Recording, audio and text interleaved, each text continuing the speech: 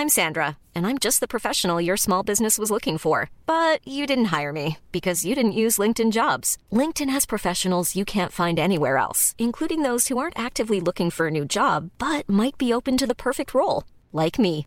In a given month, over 70% of LinkedIn users don't visit other leading job sites. So if you're not looking on LinkedIn, you'll miss out on great candidates like Sandra. Start hiring professionals like a professional. Post your free job on linkedin.com/people today.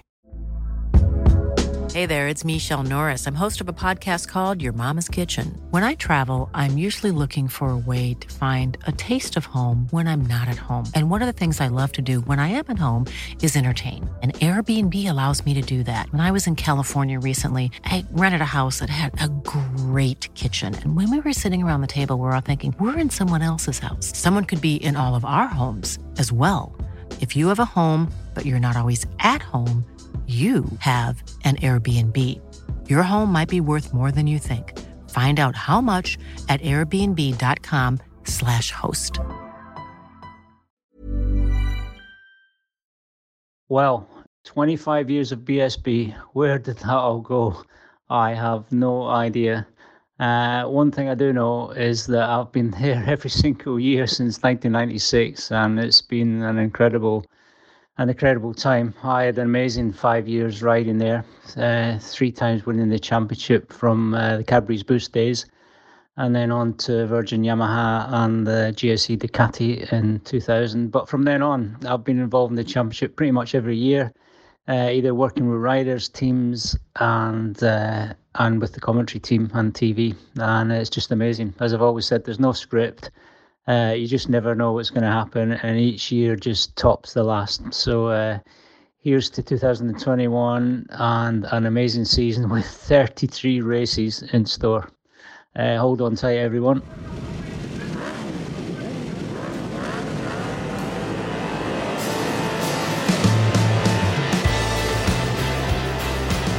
A new era began in the form of the British Superbike Championship as we now know it.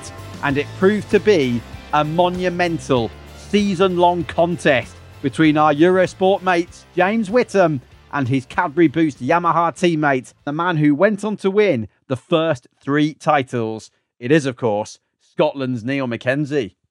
So much to talk about and not too much time to talk about it. Welcome to Full Throttle. Greg Haynes with you. And hooray, British Superbikes is back on Eurosport this weekend. But first of all, what a weekend it's been for motorcycle racing this past weekend. Marc Marquez back on top of the world in MotoGP. Oliveira pushed him hard for a while, didn't he? And Fabio Quartararo increasing his championship lead to 22 points. Not only one Repsol Honda legend celebrating, but one from the past as well, Mick Doohan, because Mick's son, Jack, won the FIA Formula 3 race for the Trident team at Paul Ricard alongside the French Formula 1 Grand Prix yesterday. Jack's first victory and up to 3rd in F3. So congratulations to Jack Doohan and also, of course, to Marc Marquez. But here on Full Throttle, we have an absolutely packed show for you today. We've got a comprehensive preview of BSB 2021, this 25th anniversary season, and an in-depth interview with Supersport 300 World Championship contender Tom Booth Amos. Of course, there's also our latest magic moment as well from a famous name, one we know rather well here on Full Throttle in the world of bike racing. First of all, though, let's concentrate on this week's in-depth interview, and it's a man who was formerly a champion in the BSB paddock in Motostar, Tom Booth Amos, who played a massive and ultimately, unfortunately for him, very disappointing part in this unbelievable final lap to the latest Supersport 300 World Championship race. It was at Misano in Italy a couple of weekends ago, and in the commentary box, James Whitham and I couldn't quite believe our eyes. This has definitely been one of the most energetic races we've seen so far. Oh, Sofoglu on the inside line, Maikon Kawakami on the outside. This Sora has a look and so does Okaya. Sofoglu's in the lead. Sofoglu, who started on pole position. You wouldn't normally be surprised that the pole sitter's in the lead, but you would be in this race. De Cancelis and De Sora side by side. Tom Booth Amos is down into third position. De Sora goes around the outside. Michael Kawakami's on the inside. This is nuts. Tom Booth Amos in a massive squeeze there. De Cancelis has fallen right back. Look, there's going to be contact surely. Yuta Okaya there now. Oh my goodness me. This is mad. This is outrageous. Tom Booth Amos is quick on this point though. Yeah, and look who's up there as well. Huertas, Carrasco's in the lead. Anna Carrasco comes through. Booth Amos is going up the inside. There's almost contact there. Runs a bit wide.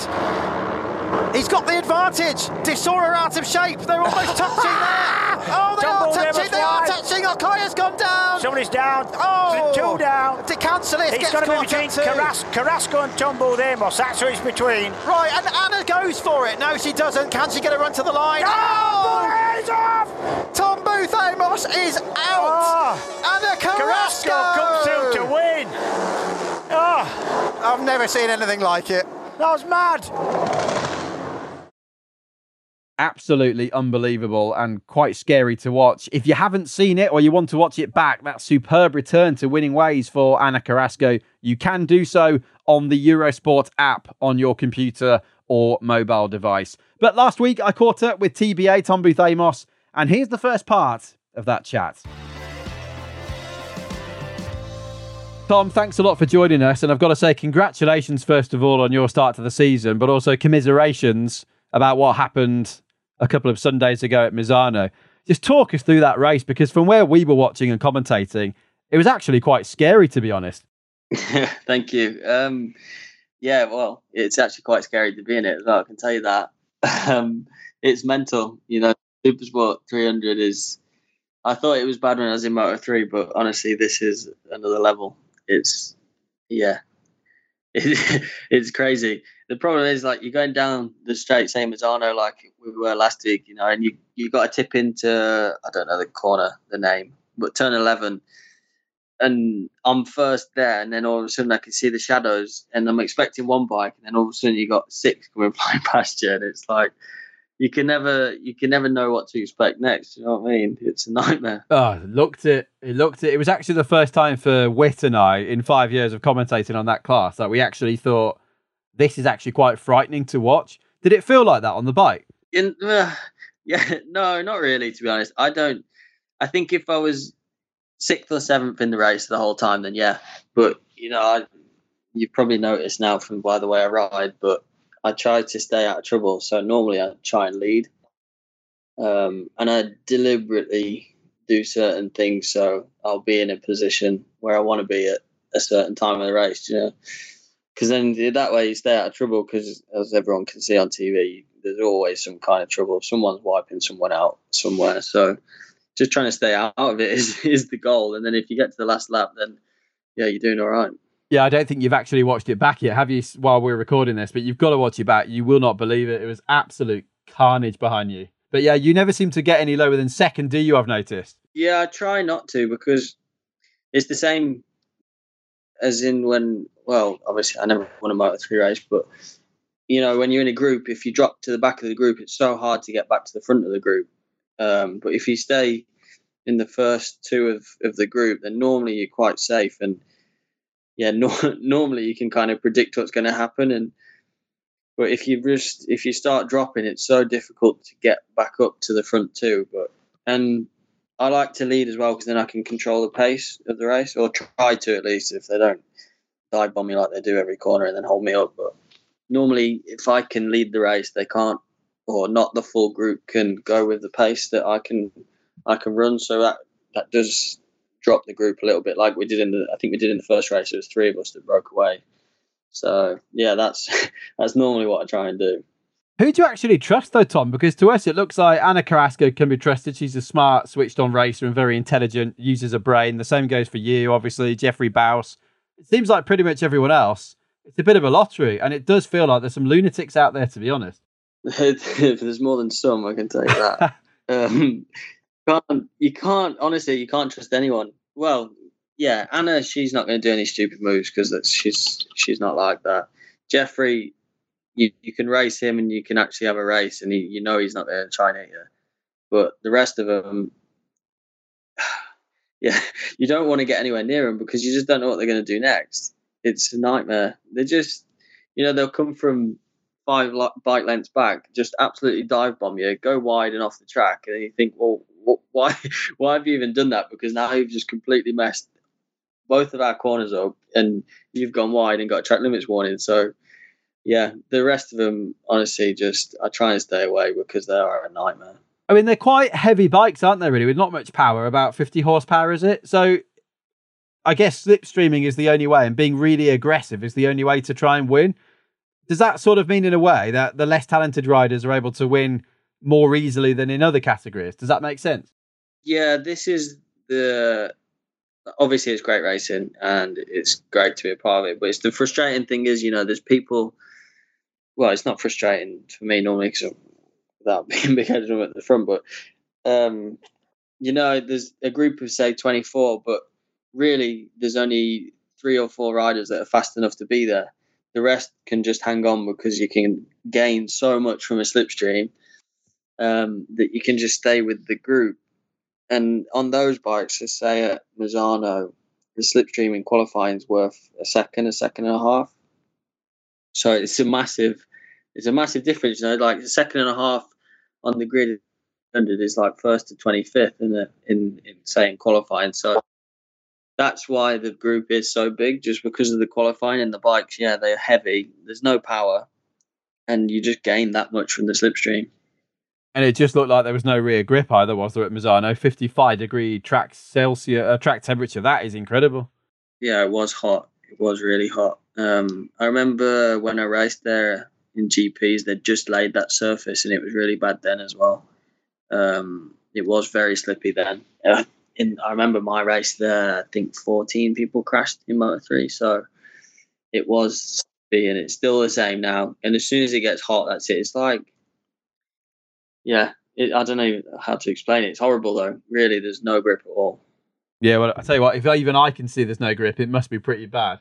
Let's just go back, Tom, for anyone who's listening to this who doesn't really know you or hasn't watched the races. If you are listening and don't watch Supersport 300, you should, because it is amazing to watch, if not a bit scary. But what about you, Tom? Obviously, your dad was a British 125 racer, wasn't he, at one point, a bit of motocross, and his mum and dad, your grandparents, were rally driver and co-driver. So you are very much from a racing family, aren't you? Yeah, I've always had a bike since I started. My dad took me on a bike when I was 2 on a PW50. So we were quite lucky then. My grandparents had a farm, so I had a bit of a track on the farm when I was a kid, and I always rode, but they sold the farm up, and then I didn't ride for a long time. I raced 1 year when I was a kid, when I was 5. On a mini moto, did a year, and then I was a gymnast until I think I was 17, 18 when I quit gymnastics. Like quit completely, and then I got back into racing. But yeah, my family, my dad used to race. He still rides now, and it's his job. He's the test rider now, so it's massively in the family. My grandma and granddad, yeah. My brother and sister used to race as well. So yeah, we've all got something to do with racing. Your granddad was a Austin factory rally driver, is that right? And his wife, your grandmother, was the co-driver. Yeah. That's pretty cool. Yeah, it is quite cool. I don't know what he raced in, but I know he was a factory driver for Austin, and he was about to go to Monte Carlo, and Austin pulled the team because they just brought out the Mini, and they took the Mini team instead of the Austin team. So that was like my granddad's biggest like thing that it was going to be. He was going to go to Monte Carlo, and then they pulled the team the last minute. That was a shame. Oh, that's a shame, isn't it? That is a shame. Yeah, what could have been an amazing story, but it was obviously quick though, I guess, if he's anything like you. And you said your dad's still a test rider. Yeah, my dad works for Royal Enfield, so he's a test rider. He's riding every day, and we've just got him back into motocross now, so he started to do a bit more again. We're trying to stop him getting old. That's the plan. Yeah, well, none of us are getting any younger, that's for sure. So you live in Shropshire, don't you, Tom? So you're not far from the Welsh border? Yeah, Welsh border is about half an hour away. It's not too far. Right, okay. And I know you've got a dog called Maverick, so I'm very interested to know. He looks a bit like a bear, by the way, for anyone who hasn't seen Tom's dog. But it is a dog. Is that named after Maverick Vinales, or is he named after the Maverick bar, the chocolate bar? No, it's not named after either. I've actually got two dogs. I've got Marco and I've got Maverick. I've had Marco, he's 4 this year, and Maverick's 6 months at the minute. But he looks like a bear. But no, I don't know. I've just always liked the name Maverick, and I've always I was going to call Marco Maverick, but then I got swung the direction of Marco. So I said, well, when I get another one, I'll call him Maverick. So I did. It actually suits him. I have to say, it suits him. It does. He's the biggest, dopiest, like friendliest bear ever. People get scared of him. I'm like, he will not do anything to you. He is the softest thing ever. Well, the biggest dogs are usually the dopiest, softest ones, aren't they? I mean, like sometimes it's the small yappy ones which cause all the carnage.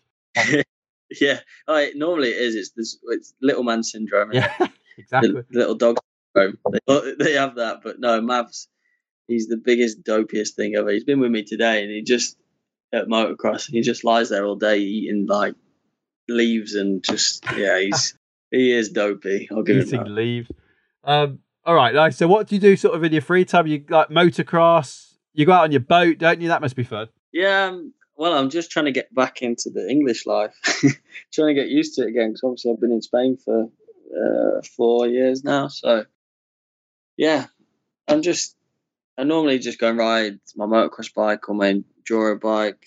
I've got a gym at home, so obviously I go in there when I can be bothered. But no, I mean, just keep on top of stuff. I like to restore classic bikes as well, so I've got a workshop and I've got a collection of old motocross bikes. That so you are literally a young version of James Whittam, aren't you? Oh yeah, that's why me and Whit get on so well. Well, yeah, who doesn't get on with Whit? But you're putting bikes together and racing them. You are and you're race number 69, so you are literally a 2021 version of James Whittam. Yeah, there you go. No, I've always enjoyed. I've got classic cars as well. I don't know. I've just always enjoyed restoring them. So I've got a fair few now, actually. What have you got? Cars, bikes? I've got an Escort RS Turbo Series 2. And I've got a lot of Honda motocross bikes. Like, they vary from 1988 to 2004. Hey, right. I get carried away. You're never bored, obviously. No, well, that's it. It gives me something to do in my spare time. And I enjoy it. It's nice to go get out in the workshop, and take your mind off stuff and just enjoy restoring them. I don't know. It's weird. I like it when, I buy one and it's trashed when I get it. And then obviously when I finish it looks brand new again. I don't know. Something about it. I think I'm an old man trapped in a young man's body. Oh, good. It's good to hear that because I feel the same. I get accused of being very classic. Classic is one of my favourite words. So, yeah, welcome to my world. Honestly, I love it. Like, old two-strokes is just the best thing. You can't beat it, can you? I've got an RGV 250 1988, that is. And I ride that on the road just on a Sunday when it's nice weather. And it's better than anything modern, isn't it? I love it. Are you actually like a big fan of the history of racing as well as the actual machines? No, not really. Okay, yeah. Not really. I just really like two-strokes. I don't know. I kind of enjoyed it when it was like 125 and 250 Grand Prix racing, and obviously 500s. But when I got into racing big time, it was all, there was still 125 and 250, but when did 2004, wasn't it? I think 4-stroke started in MotoGP. 2002 they did a sort of transitional year, and then 2003 they were all 4-stroke. Yeah, but when I first started racing, getting back into it when I was like 18, I started on a 125 2-stroke. So yeah, I don't know, I just enjoy it. You just can't beat it, can you? The nice sound of a 2-stroke. I agree with that. And you have to ride with your left hand over the clutch, don't you, just in case it seizes up? Yeah, these things now, they don't go wrong, do they? You don't have to be clever to ride one. You had to be clever back then. There's no computers. You couldn't just plug it in and fix it. It's different now. If we've got a problem with our bikes, you just plug the computer on, it tells you everything that's wrong with it, and you fix it. I think it's right. I think it was right, actually, because as a non-rider myself, getting to know a lot of the young guys and girls coming up through the British Championship and Supersport 300 and stuff like that, it does seem like the more mechanical people are the better riders, which makes sense, doesn't it? Yeah, I don't know. I remember my dad said to me once, he's like, I'm not going to be here forever, so you need to learn how to do it all yourself. So that was it. Off I went, and I do them all myself. I look after all my bikes myself. My dad's racing one next month, so I need to finish building the engine this week because he wants to get back. Okay. So you're going to have the responsibility of actually rebuilding the engine on your dad's race bike. Yeah, I do them all. I can only do 2 strokes out. Well, I can do a little 4-stroke, but nothing major. But yeah, I don't know. I enjoy it. Good for you. I do. It could be a good little money spinner as well, Tom. Well, yeah. If my career comes to a premature end, then at least I've got something to fall back on. Don't say that. Touch you, it won't. Actually, talking about your career, let's go back because I know you quite well now. Obviously, from talking to each other about Supersport 300 and all this, but I remember, I'm not going to lie, when I first saw you on the telly in Motostar, I thought, wow, he seems like a bit of a cocky, overconfident guy, which I now know is not true. Did you feel like you were at the time? Yeah. Have you changed, or is that just the impression I got? Yeah. I was actually talking about this to someone not long ago, and we were talking about other races. And I'd say, yeah, because I thought I was the big man. Obviously, I was living the life thinking I was King of England, winning Moto 3 races in England, and then I did a wild card at Silverstone, and that showed me how to ride a bike properly. And I soon came back down to earth and realised, okay, maybe I'm not that fast. That is interesting, actually. Yeah, I didn't mean that in a bad way, by the way. I hope you didn't mind me saying that, but that's just the way it came across. Yeah, like obviously I was winning every race, so obviously I was going to be confident. Yeah, but, for sure. You know, in racing, I still think I'm the quickest. You have to think that you're the quickest there, otherwise you're not going to win, are you? Yeah, that is true. You know, I've been there, I've done it, I've seen everything now. I've been to MotoGP and I know what's good and what's not good. You know, I've seen it all. It was always my dream to go there, and yeah, I've done it now. That was the first part of our interview in this week's Full Throttle with Tom Booth-Amos, and we'll come back to that in a moment. But now then, it's time for our magic moment. And of course, we've heard from Neil Mackenzie already. We'll hear from him later. So it's only fair, isn't it, that we got a magic 1996 BSB moment from Whit himself.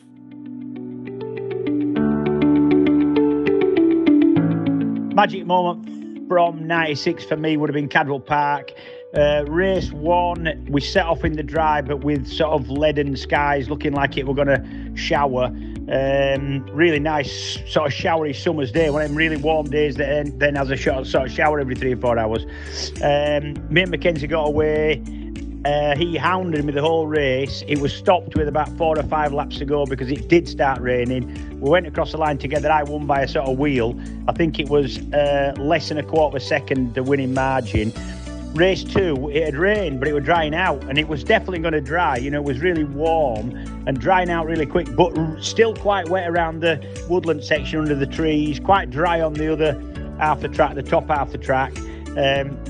I knew Mackenzie didn't like the intermediate front tyre, and I knew he'd go for full slicks. I knew that a slick at the end of the race would be the tyre back and front. But I thought, if I can just get away with an intermediate on these first few laps and get away, I can probably break him. But I need to get a start to do it because I didn't want to go off the dry air line onto the wet with a slick rear. So got a really good start, sort of muscled my way to the front in turn 1 and turn 2, because I knew I had to do.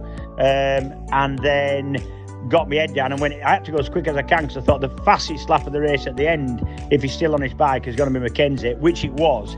He lapped quite a bit quicker than me, but I'd pulled like 9 seconds in the first half of the race, and he closed me down to about 6 seconds, but it was still a really good win. And I remember thinking that one sort of me riding as much as just a bit of a trick tyre choice that kind of phased Neil a little bit in the first lap or two, because he really struggled with a slick front on. So that'd be my magic moment. Double win. It was a good day. Yeah, not a bad weekend's work there, Whit. Thank you very much to James Whittam for that one, that glorious double in BSB at Cadwell Park back in 1996. And we'll be hearing from Neil Mackenzie again later, plus an absolute assortment of BSB personalities in our full preview to the 21 season, which starts, of course, this weekend on Eurosport and the Eurosport app. But in the meantime, let's get back to this week's full chat with Tom Booth-Amos from Supersport 300. Tom, I'm quite keen to know, what's your take on the whole situation with the category? Do you feel it is a good category, a good feeder class for World Supersport and World Superbike? Obviously, it's a good category. It's, the way I look at it is it's a lot cheaper because obviously the riders pay for their rides. Obviously, there's some that don't. It's a lot cheaper. It's good racing. It's a world championship. And yeah, if you look at Gonzalez now, he's doing all right. Very. Obviously, there's a couple of, there's obviously a few champions now that I think they're back in it, aren't they? Yeah, well, Mark Garcia's on the grid, isn't he? Anna, Jeffrey. So they're actually all still racing, apart from Manu, who's now in 600. Yeah, but if you look at his year, I remember watching it. He stood out from the rest, didn't he? He was the one that, and you knew he was going to be a good rider. So that's obviously why he's gone on. And yeah, he's become a good rider. But then there's obviously, like we said earlier, you win him because of the slipstream sometimes. But normally you can tell the standout riders who's fast. Like Jeffrey last year, he was faster than everyone. You could see that. So yeah, it is a good feeder class. Obviously, it's just difficult at the moment. I'd have liked to have gone up to 600s this year, but with budgets and team infrastructure, it just wasn't possible. So yeah, it is good, and the riders are quick. I was surprised when I first got there how quick they were. So yeah, I think it's just going to take time. Obviously, the class is still quite new, and the problem is the teams just haven't got the budget at the minute to be helping riders out. Yeah, to move up. Well, this is the problem, isn't it, with this whole COVID situation? People losing sponsors. It's a right mess, isn't it? Really. It's just racing a motorbike is hard enough as it is without COVID on top. It's just made everything such hard work. But here I am saying it's a right mess, just to avoid any confusion. I think it's fair to say Dorna and Motorsport Vision, from a BSB point of view, everyone is doing a really amazing job, aren't they, to actually keep these shows on the road, because there's every possibility races could be cancelled, championships might not happen. It's amazing, really, that any of this racing is happening as it is, isn't it, really? Yeah, honestly, the job that they do to keep it going, Dorna, obviously, they're going to be making a massive loss because there's nobody going at all. So to carry on going, and we're all racing, we're traveling the world still. I don't know how they're doing it. I mean, you got to take their hats off. They are doing a good job. I mean, I organise travel for me and my two mechanics, and that's bad enough just for three of us. So for them lot to be traveling the world and doing it with how many thousands of people that run it, the big organisation, it is impressive, and they're doing a good job. Yeah, definitely. It's a weird time, though, isn't it, for all of us? It's just, there's so much uncertainty at the moment. But just before we sign off then, Tom, what do you reckon? I mean, if you could choose, I know it's easy to say this, it's probably not a very fair question, but if you could choose what you're doing next year, what would you want to be doing? You can't say MotoGP World Championship, obviously. No, I don't. A lot of people ask me this if I'd go back there, and I don't think I would. To be honest, I enjoy the World Superbike paddock. I enjoy my racing again, which I kind of lost the love for at the end of 2019. So, yeah, I'm enjoying my riding again. Obviously, I'm just going to carry on doing what I'm doing, and obviously the plan is to move up to 600s next year. I think everyone knows that. That's my plan. It's pretty obvious. I'm getting a bit big now for the 400. So, yeah, obviously with the uncertainty of the class at the minute, with all the rule changes, I've been told a little bit. I don't really know the full story, but yeah, I think that is the plan for next year. We'll move up the class. Yeah, and just to bring everyone up to speed, for those who aren't aware, what Tom's basically talking about is there'll be big rule changes next year in World Supersport, which we're going to see at British Supersport this year in a trial, which is great. It's a collaboration between MSVR and Dorna with new regulations. But yeah, Tom, it's basically going to be, we're going to have a Triumph. The rules might allow the new Ducati in. It's basically to allow more manufacturers in, isn't it? Yeah, which would be great, because Supersport used to be some of the best racing, didn't it, years ago? Which it's still good now, but it's a bit like the Yamaha Cup, isn't it? It's a bit of a shame, really. So yeah, these new rule changes, they should it should help a lot. So it's going to be interesting to see what happens. I was talking to Scott Smart the weekend, and he was telling me a little bit about it, and it's going to bring like Ducati into it. Triumph, I think Aprilia can use their new one. There's another one. Yamaha have got a new bike out, but I think they're going to continue using the R6.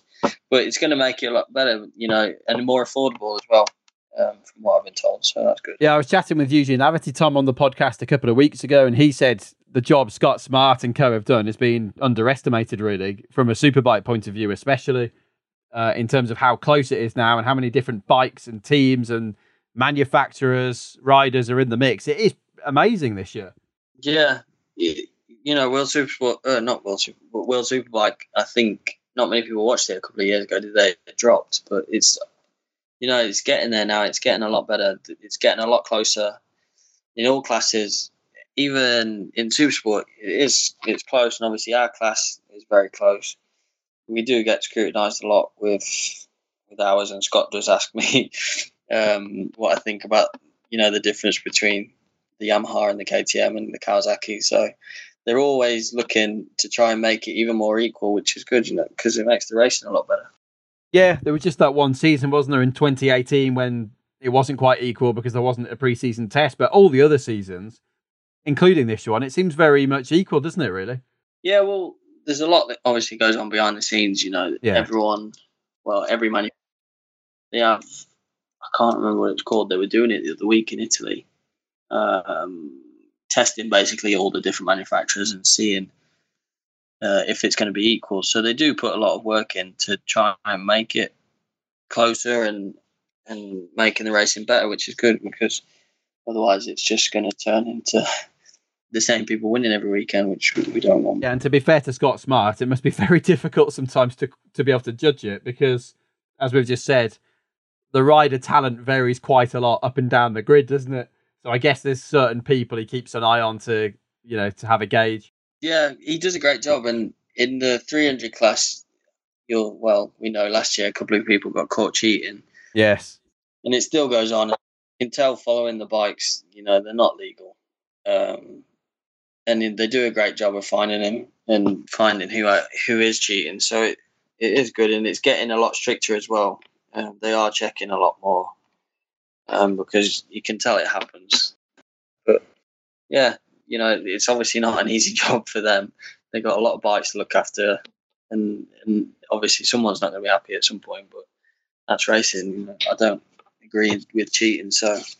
Yeah, no, it just amazes me when people think they're going to get away with it. Thomas Brianti's team got thrown out last year, didn't they, for modifying the cylinder heads and things like that, and lost all the results. And of course, the really infamous one was Victor Rodriguez and 2R Racing when they came through the field at Aragon, and then they stripped the bike down. That was ridiculous that they thought they were going to get away with that, wasn't it? I'll never forget that one. Never. He passed me like he was on a 600 on the back straight, and I was just thinking, there's not a chance that thing is legal. Not a chance. It's like starting last in Supersport 300 anyway is difficult enough.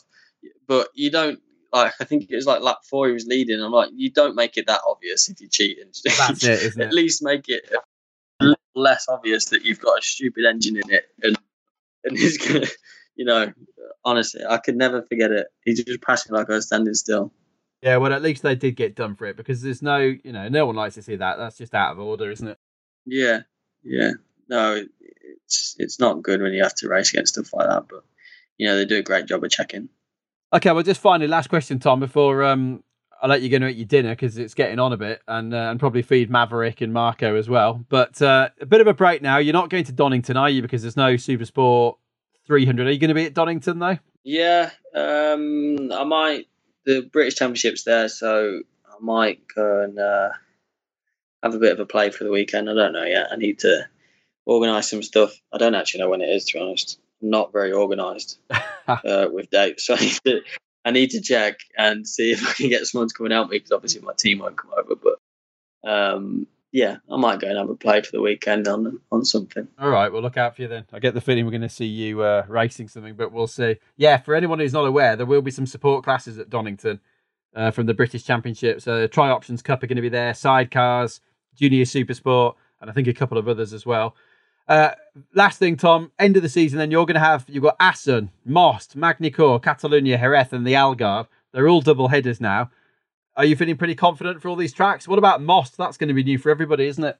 Yeah, I've not been there. Apparently they've just resurfaced it though, so which is quite good. But my team do have data for it because the IDM Championship go there, and obviously they run a team in IDM, so we've got all the data already.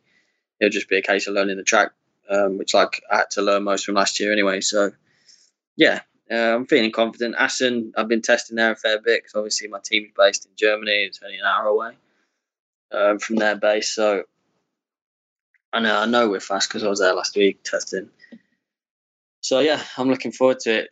A couple of my good tracks are coming up now, so that's going to help me a lot. So yeah, I'm looking forward to it. Yeah, fingers crossed, Tom. Good luck at the last corner as well, because I think last time you thought they were all piling down on you, didn't you? And it was obviously only Anna in the end, but half of them would wipe themselves out at the previous couple of corners. Yeah. I need a camera. That's what I need on the back. Yeah. Or a mirror. I can see what's going on behind me. Heroes, can't you put some mirrors on it? Yeah. To be fair though, I don't think I want to. I think I'd be scared. Yeah, true. Well, we were scared watching. It was a bit frightening. Actually, I will just throw that in as a last question. I think that's 3 last questions I've asked you now, but do you think there's going to be some sort of action taken or conversation with race direction? Because it does seem to be getting a little bit dodgy now. I think if it carries, last year they had us in a couple of times, a fair few times actually, telling us that we need to behave. So I think if it carries on the way it's going and they keep hitting each other off the track and the rest of it, yeah, they will pull us in and just tell us to calm down, because obviously as much as it's great to watch for everyone at home, it's not safe and it is dangerous. So maybe they need to calm it down a little bit. But then again, we're racers and we only know one thing, and that's, flat out, and we don't care about anything else. Yeah, that is very true. Well, keep up the good entertainment. Good luck in the championship. You're only 7 points behind Huerta, so I'm sure you'll be back in front sooner rather than later, and speak with you soon. Thanks, Tom. Cheers, mate. I'll catch you soon. Thank you very much indeed. TBA, Tom Booth Amos. Really nice guy, really outspoken, but in a nice way, I think. And good luck to him in hunting down and overhauling the Spaniard Adrian Huertas for perhaps some British success for the first time in the Supersport 300 World Championship. Their season continues at Assen, the Cathedral of Speed, towards the end of July. But of course, we will have World Superbikes at Donington Park, the British round, before then.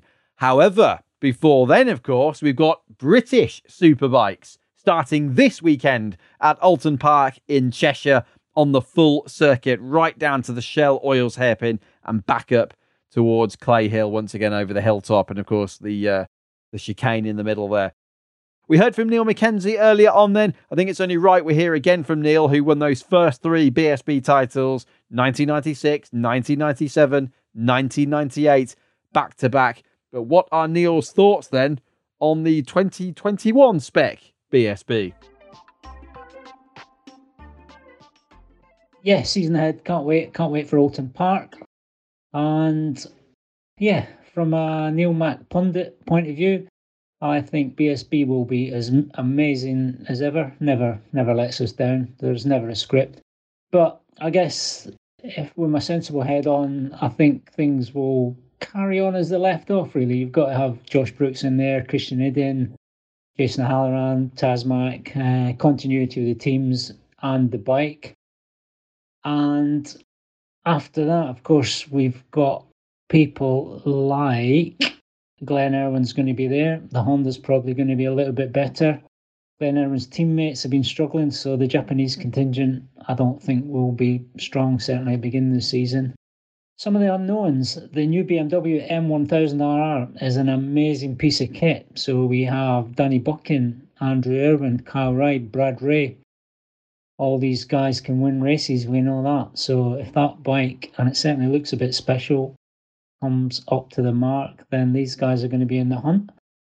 Danny Kent, looking good in testing, world champ, he can ride the bike. The Suzuki's a strong package that can win races, and him and his teammate Gino Rea will be there as well, I'm sure. So they'll be in the mix for podiums.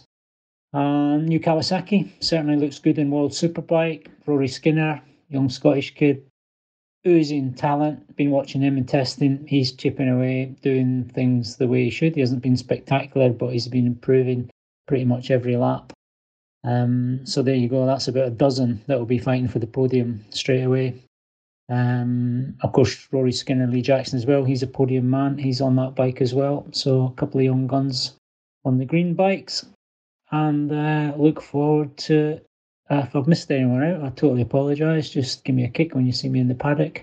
But I can't wait to see everyone at Oulton, and I can't wait to get commentating on the support races and watching all of the action with a certain amount of fans to begin with, and then we'll get a full contingent after my birthday on the 19th of July. Mega.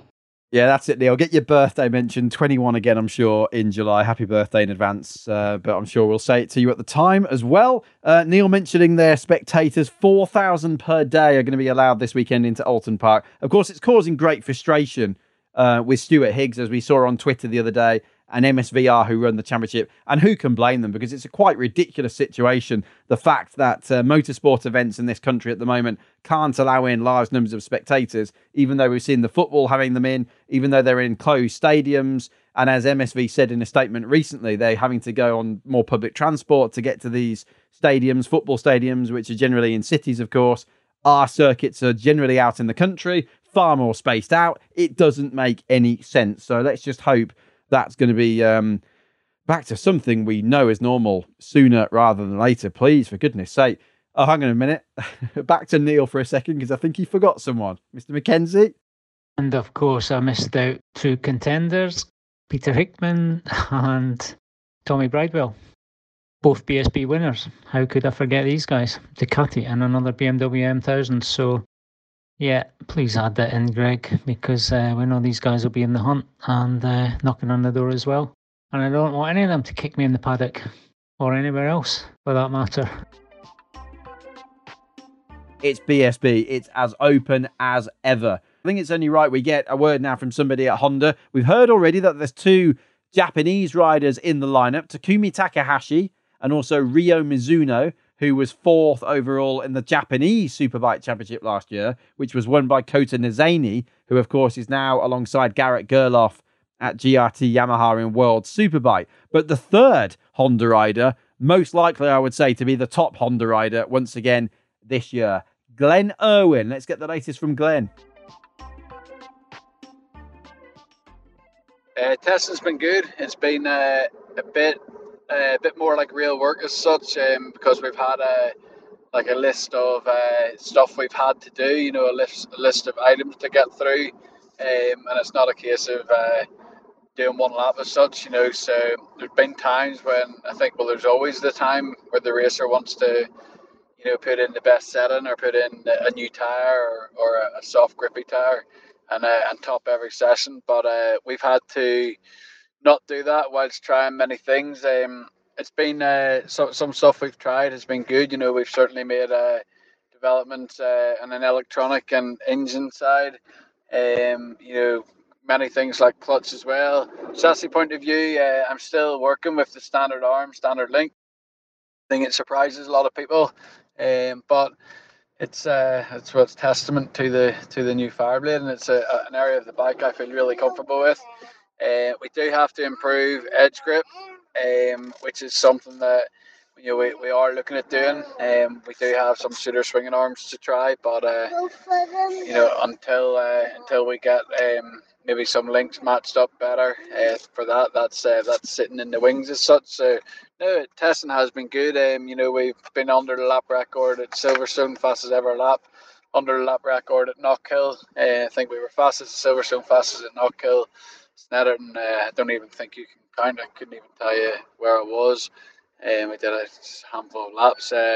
Felt strong at Donington, working on this new SCX tyre. So that's throwing a curveball is probably the wrong word. A curveball sounds negative. It's throwing a variable into the whole thing. So my bike works good on the X, but it's taken work to make it good. And the chassis for us, and I can't talk for others, my chassis changes quite a lot when I put the X tyre in. So we're understanding that, and we're continuing to do that. There will be tracks where that tyre will be used in the long races, and there will also be tracks where the tyre maybe isn't used at all. So, no, I feel good.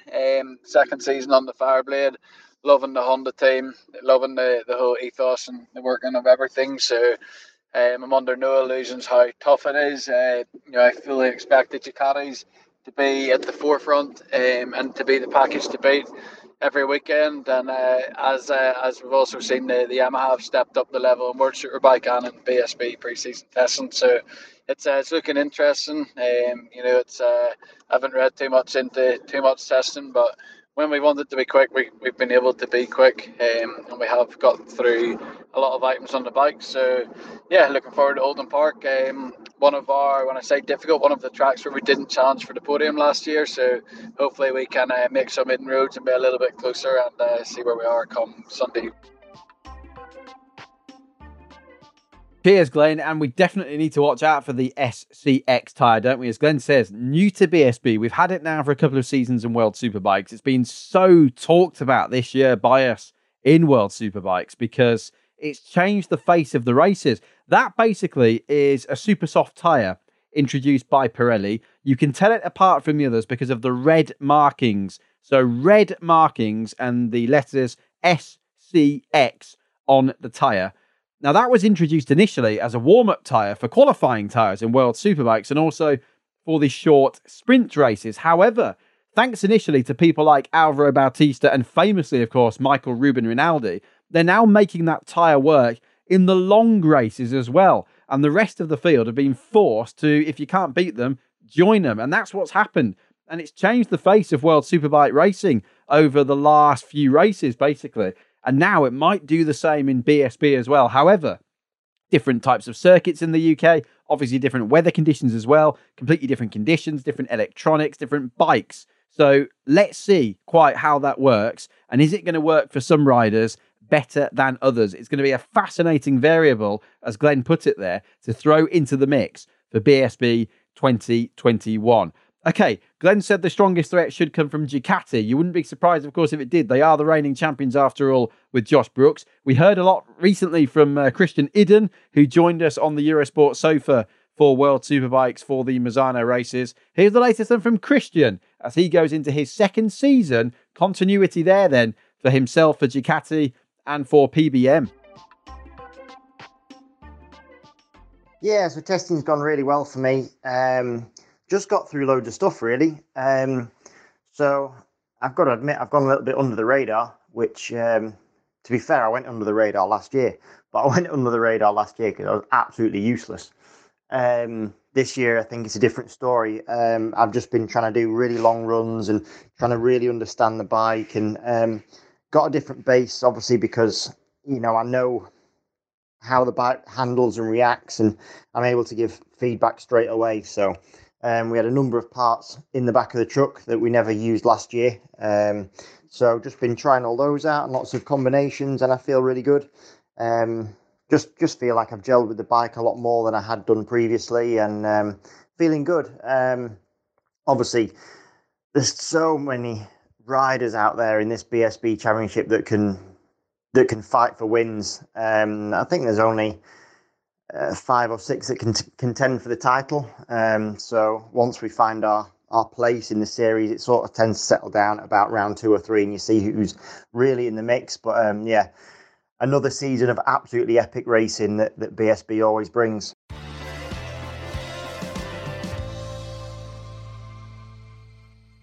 Yeah, thanks, Christian. Don't doubt it. Epic is the word, I think. Finally, then, I did mention before, we have a new look qualifying format.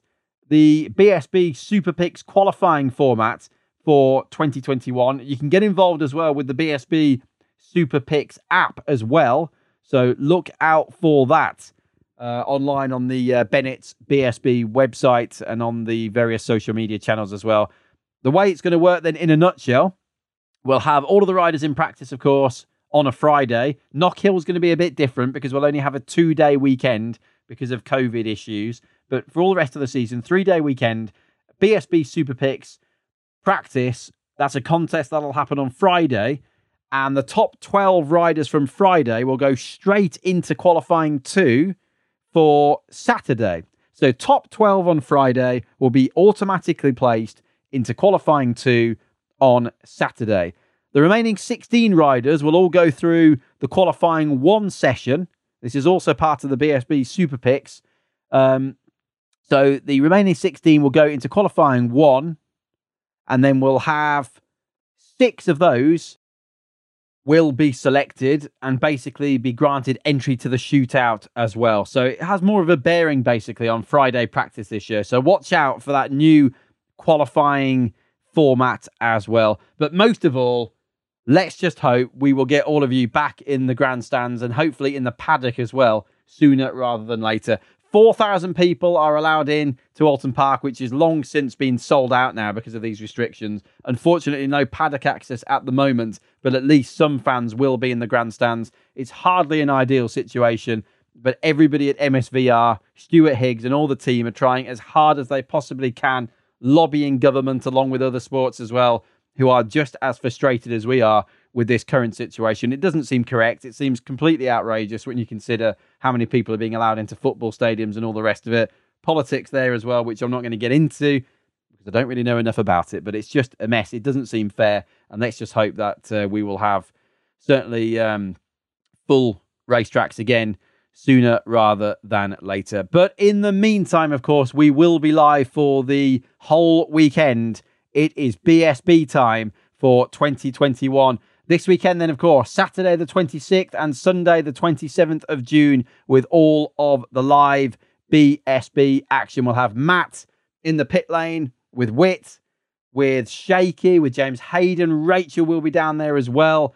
And we'll be up in the commentary box. Jack, myself, Barry Nutley, and others. We're all going to be up there and we're going to be very much ready to go for all of these support races. All of the coverage, of course, live across the weekend on Eurosport and the Eurosport app. And every single one of the support races can be watched live as well on the app. If not, you can catch it with the highlights on the main channel across the course of the week and on the run-up to Knock Hill. We'll be back with a podcast next Monday, the 28th of June from Alton Park. And I just wonder who we'll be talking about as the first 3 BSB race winners of 2021. It's the quarter-century anniversary season, the 25th anniversary of modern-day BSB. Bring on the racing. We will see you live on Eurosport this weekend at Alton Park.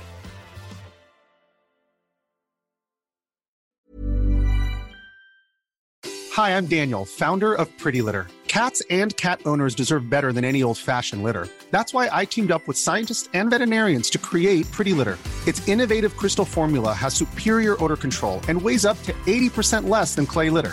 Pretty Litter even monitors health by changing colors to help detect early signs of potential illness. It's the world's smartest kitty litter. Go to prettylitter.com and use code ACAST for 20% off your first order and a free cat toy. Terms and conditions apply. See site for details. When you make decisions for your company, you look for the no-brainers. If you have a lot of mailing to do, Stamps.com is the ultimate no-brainer. Use the Stamps.com mobile app to mail everything you need to keep your business running with up to 89% off USPS and UPS. Make the same no-brainer decision as over 1 million other businesses with Stamps.com. Use code PROGRAM for a special offer. That's Stamps.com, code PROGRAM.